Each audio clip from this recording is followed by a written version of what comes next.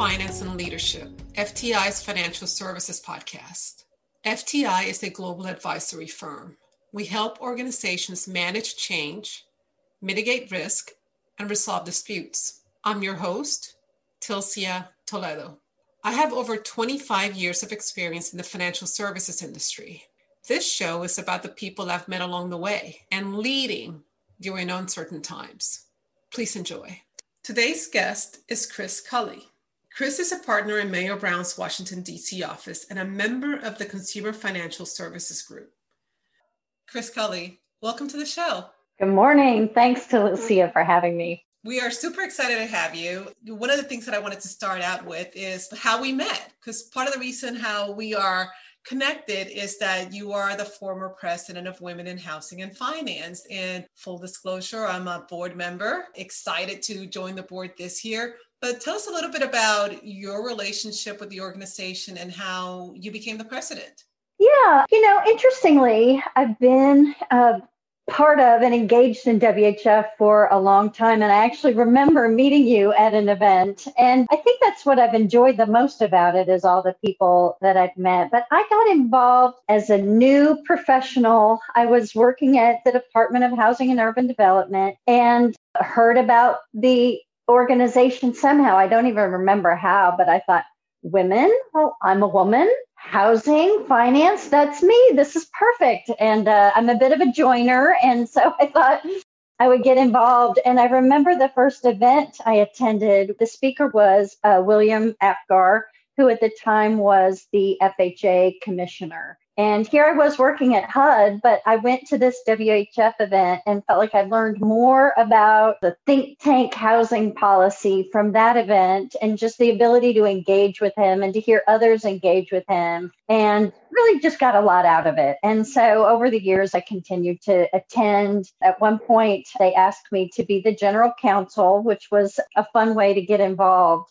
And you'll find, and I hope you'll find, Tilcia, that the more you get involved, the more you care about it, and the more that you're interested, and the more you find that there's some aspect of the industry that you hadn't heard of, and other people who are working in the industry that you hadn't met. So that's how I got involved. And just, now I just feel like it's a group of people that, that I just wouldn't have met otherwise. So I've really enjoyed that part of it. I've certainly enjoyed my whole experience with the organization. I mean, I started really going to the symposiums. So that's what got me into it. And it's part of the reason why I've been so active with the symposium, because that was my way in. But you eventually decided to go ahead and run and become president. So tell us a little bit about that. The first time I decided that I wanted to kind of run and be, a leader in the organization, I had to run against someone who was just the most daunting opponent. You'll know Lindsay Johnson, who is the head of USMI, and she has been involved in WHF for a long, long, long time. So silly enough, I decided to run against her in an election, which was wonderful. She won and I lost, but that did not scare me away. So I ran again. It taught me that, you can lose and still throw your hat back into the ring. But, it's an organization where the more you put into it, the more you get out of it. So thrilled to have someone like you who really has taken the role on the board kind of by the teeth and jumped right in with both feet because, again, the more you put in, the more you get out. So maybe you'll be the president of WHF someday. The illustrious crown will rest,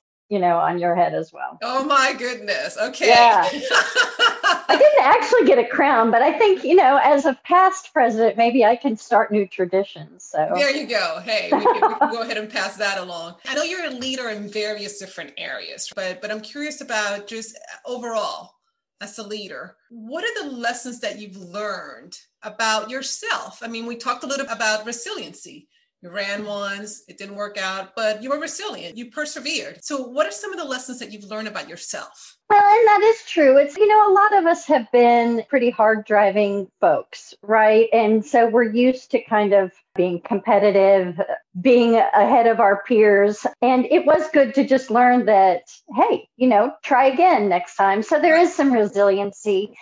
It's certainly not being the leader of the free world. So there aren't a lot of downsides to making leadership mistakes, but it did teach me a lot. I mean, it teaches me that I'm kind of naturally a consensus seeker, a collaborative person. I want to get everybody's input. And then it also taught me that that's sometimes just not possible. And, we talked, don't overthink it. Don't overthink it. Sometimes you just need to move forward. And again, there aren't that many downsides, thankfully, to, the difference between two choices. And that was, crazy that it took me this long to learn that. But it was a nice breath of fresh air to say, you know what, sometimes when there are two pretty good choices, just make one and go for it and move along. That it happens. There are a lot of people with a lot of opinions, and sometimes it just takes somebody to say, this is the way we're going to go. And if it doesn't work out, we'll go a different direction. And also to stay on top of your emails. It's a very good leader lesson there is you can't procrastinate the emails because they don't go away. You have to just read them. No, those are some great lessons that I think all of us can pick up and run with. Let's talk a little bit about your day job. You're a partner at Mayer Brown and you focus on consumer finance.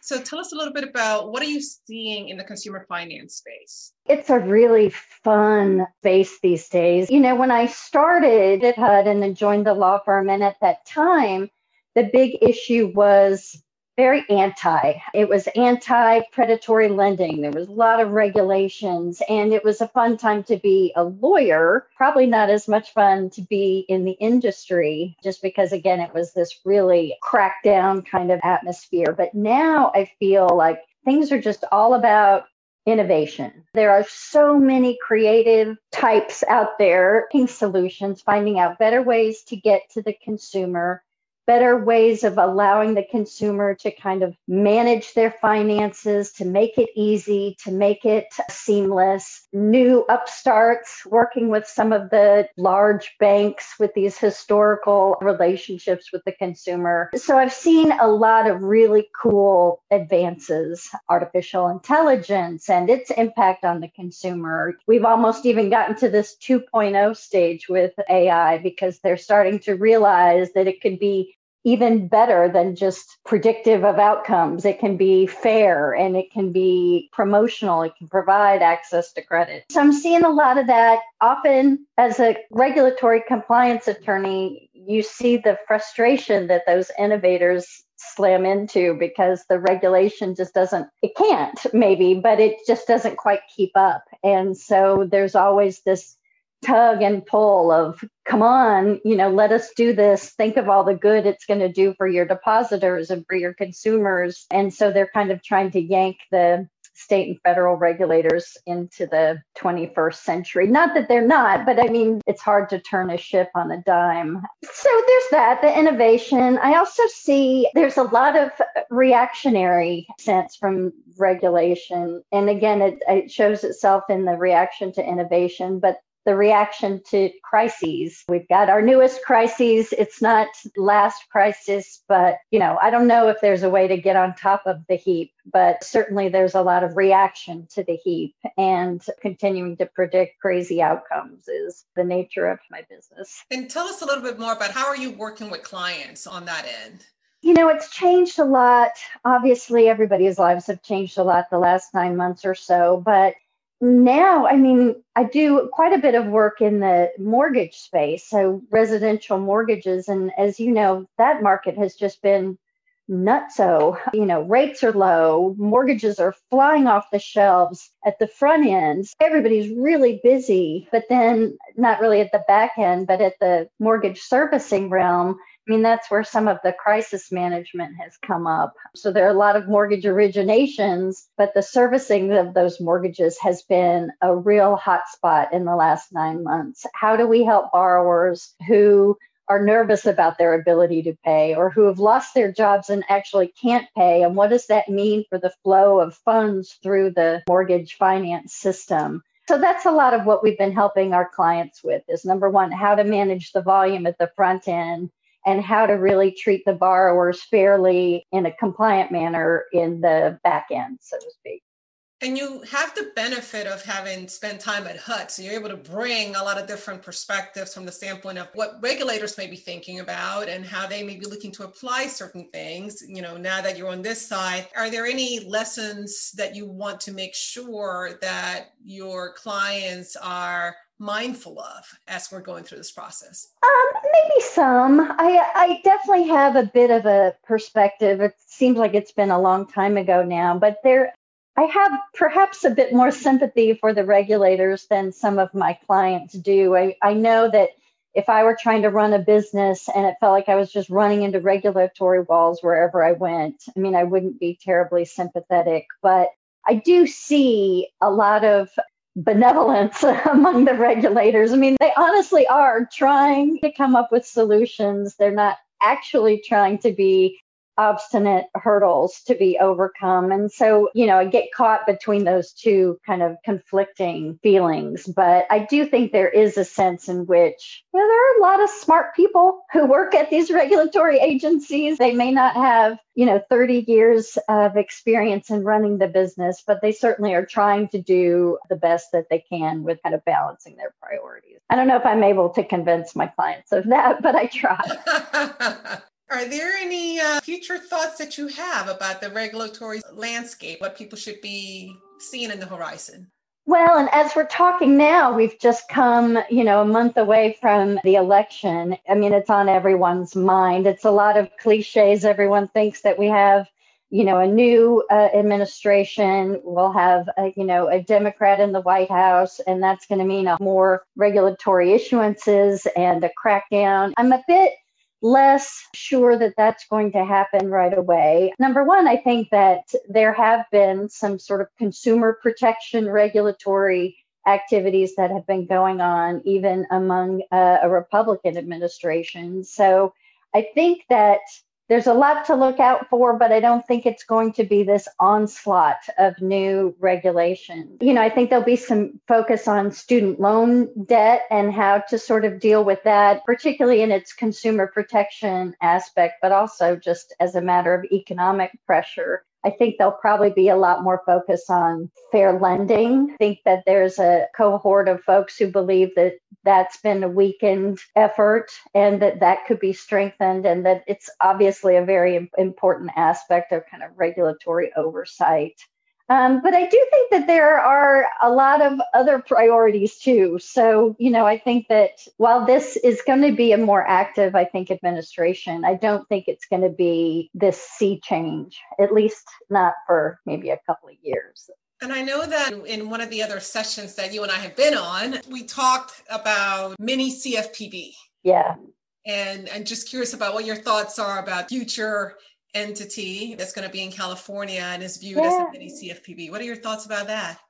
Well, I think, we had heard about mini CFPBs a couple of years ago, and it wasn't a reaction to, the federal government is not doing enough to protect consumers. And so it's left up to the states. A lot of states have been fairly active consumer protection bodies in the past. And, in some sense, they don't get as much newspaper print as the CFPB, but they've been looking out for consumers for a long time. The thing, though, I think, is that one state, California, they become an active, a real active force. Everyone does business in California, and so it will have a large impact. But as goes California, a lot of other states go too. And so sometimes they'll be the ones sort of taking the mountain head or whatever that metaphor is. But the other thing I think, though, is there are a lot of priorities among state consumer protection requirements. It's not always just financial. There are economic things, there are opioid crises, there are healthcare crises. And so there are a lot of things that are out there for the states to handle on limited budgets. And so, again, I think there will be some activity.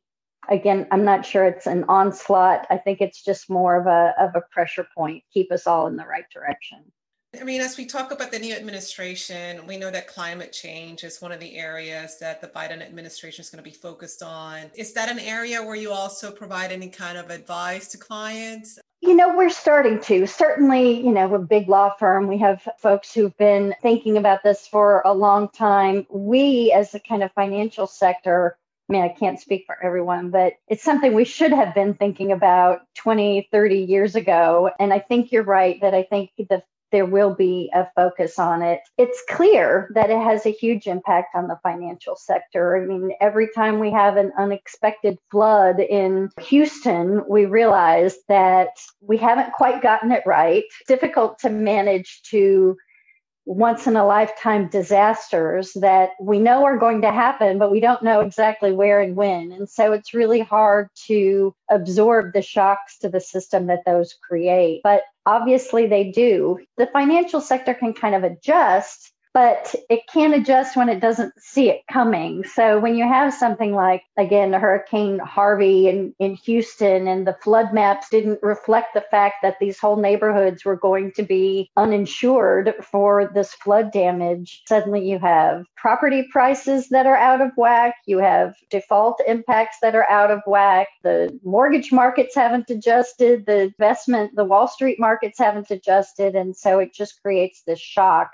As a lawyer, sometimes we're not always the top of the heap of risk management. We can tell you what the laws say, but, this is often a situation that the laws just haven't addressed it yet. So we're hoping to become really trusted advisors to our clients because we at least have some industry knowledge. We have some knowledge of how the regulators might react. So we can advise them to sort of get on top of it in advance. But it's difficult when you don't know where the blows are going to come from, and money is easy to say, just stockpile a reserve of cash and you'll be fine. That's just not the way it works. You have to be a little bit more of a scalpel than a sledgehammer on that. Are there any other areas that you're focused on? Thinking more about my personal life than Let's talk about your personal life. Listen, the podcast is about finance, leadership, and facts, right? And facts about you as a person. So I definitely want to make sure that the audience gets to know a little bit more about you. Oh, well, I just, I'm obsessed about work, but I find myself in these kind of COVID times obsessing about other things too. Like we're all in our homes. So rather than the sort of being in our work environment and keeping things, I'm at work and drawing a boundary between your personal stuff, I find myself staring at the knobs on my kitchen cabinets and thinking I certainly need to dress up the knobs on my cabinets, or I need to tune up my mountain bike or something. Find my mind wandering a bit. Then, of course, I have to make up for that by working later into the evenings. I mean, remodeling is definitely a boom industry right now, right? For that same reason, we're spending so much time at home. People are remodeling. I'm obsessed with my Peloton bike, as a lot of people know, and I'm all in. I heard about you in that Peloton. That's right. I'm all in. Well, that's at least a healthy obsession, better than, staring at your kitchen knobs. Well, listen, I think you want to have a pleasing environment, right? If you're going to stare at something, it may as well look good, right? Well, and speaking of, from the consumer finance perspective, I understand there's a whole industry that's developed that helps, not that it's a totally separate industry, but financing Pelotons or other types of exercise equipment has also become a big point of consumer finance. They're not always easy to pay for out of pocket, so you could just get some easy financing and throw some extra equipment in there. So that's been a big burgeoning industry. What other organizations and other initiatives are you involved in? Well, I've been thinking a little bit more about, so with WHF, I've been working, the nice thing about being a past president is you can do the stuff that you like without doing some of the stuff that you like a little bit less, but I've been learning a little bit more about website development. As you know, we've been trying to beef up the website, which is bigger and a smaller project than it seems. I've got a son who is a bit of a techie, and he's been teaching me a little bit about it. And I'm thinking maybe we all need to learn a little bit more about website design and about the coding that goes on behind it and the platforms that are available. And so I think that'll be my next hobby. I get into this and then I realize that it's a bigger morass than I was actually willing to put my heart into. But I'm thinking that I need to take some techie classes and figure out how to do website design. Maybe that'll be my next career. Well, I love it. I used to be a big tech, I'm not as in that field as I used to be because I actually learned coding. When I first started in consulting was way back when, and I learned to code in COBOL. Ooh, yeah. I haven't coded in forever. I'm sure there are all these new different languages, easier, to do things. Part of me almost wishes I had stuck with it, but I'm happy where I am now. So I think it's and I wonder, I'm sure that it's taught your brain how to think in an incredibly logical way. My son does Python, so maybe I need to learn how to do that. He's been showing me some of his video game design, using Python. So I'm thinking, not that I'll get into gaming, but maybe I can find a way to apply it to my regulatory compliance legal career. I think I may be a step or two behind. Well, one thing that I do find fascinating is that the video gaming industry is actually a bigger industry than Hollywood, right? And it's amazing how that whole industry has blossomed. So I find that really, really fascinating. Well, and some of his classes, he's learned about these professors who've gone on to do really cool Pixar stuff. So it can be very artistic too. So maybe I'll become a web artist or something. This just means that I'm expecting the revamp of the WHF website to be fabulous. You can temper your expectations. We're going to contract that out, but learned a lot in the process. So, old dog, new tricks kind of a thing. It's good to stay nimble. Yeah, I think we're going to be learning. It's a constant learning model that we're all adopting. And it's not just about things at work, but it's also about things outside of work. And Cecilia, when I first met you, I think I remember you telling me that you were a quant. So that was the first time I had heard that word. So I wanted to find out a little bit more. If you don't mind if I ask you a question. Not at all. So I say that from the standpoint that when I think of myself as being a quant, I mean it from the standpoint that I was math and science major in high school, engineering major undergrad, and finance MBA. So That's what I mean. So when I say I'm a quant, that's what I mean. Especially math is something that very much has given me the life that I have because I love math so much. I thought I did, but it turns out that I didn't. Well, you're not alone. I think there are a lot of people who don't find the affinity for it. But I think for me, especially being an immigrant, right? English is my second language. And so when it came to exams, standardized exams, it was my math scores that got me through because universal language, huh? I was still learning English when I was taking all those exams. That's amazing. So that's what I mean. Yeah. I remember smiling and thinking, I'm going to go look that up. You're so funny. Well, it's so nice that you actually even remember that. That was years ago. That was so long ago. So it's so nice that you remember that. Yeah. No, I remember very distinctly. So excellent. Well, Chris, any parting thoughts? Is there anything you want to share with our audience that's listening? Anything else you want to cover?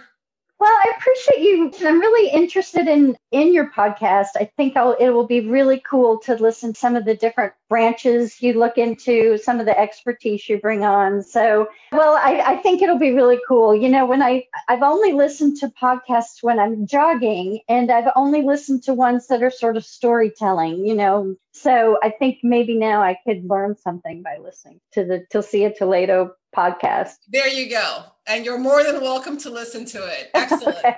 I will. Well, thanks, Chris. Thank you for being on the show. We really appreciate your time. Thank you very much. Thank you, everybody, for listening to this episode. Chris's bio is available on our website, financeandleadership.com. If you have any questions, suggestions, comments, send us an email, financeandleadership@fticonsulting.com. Tune in next time when our guest will be Kim Ullman, National Financial Wellbeing Design Lead at Capital One.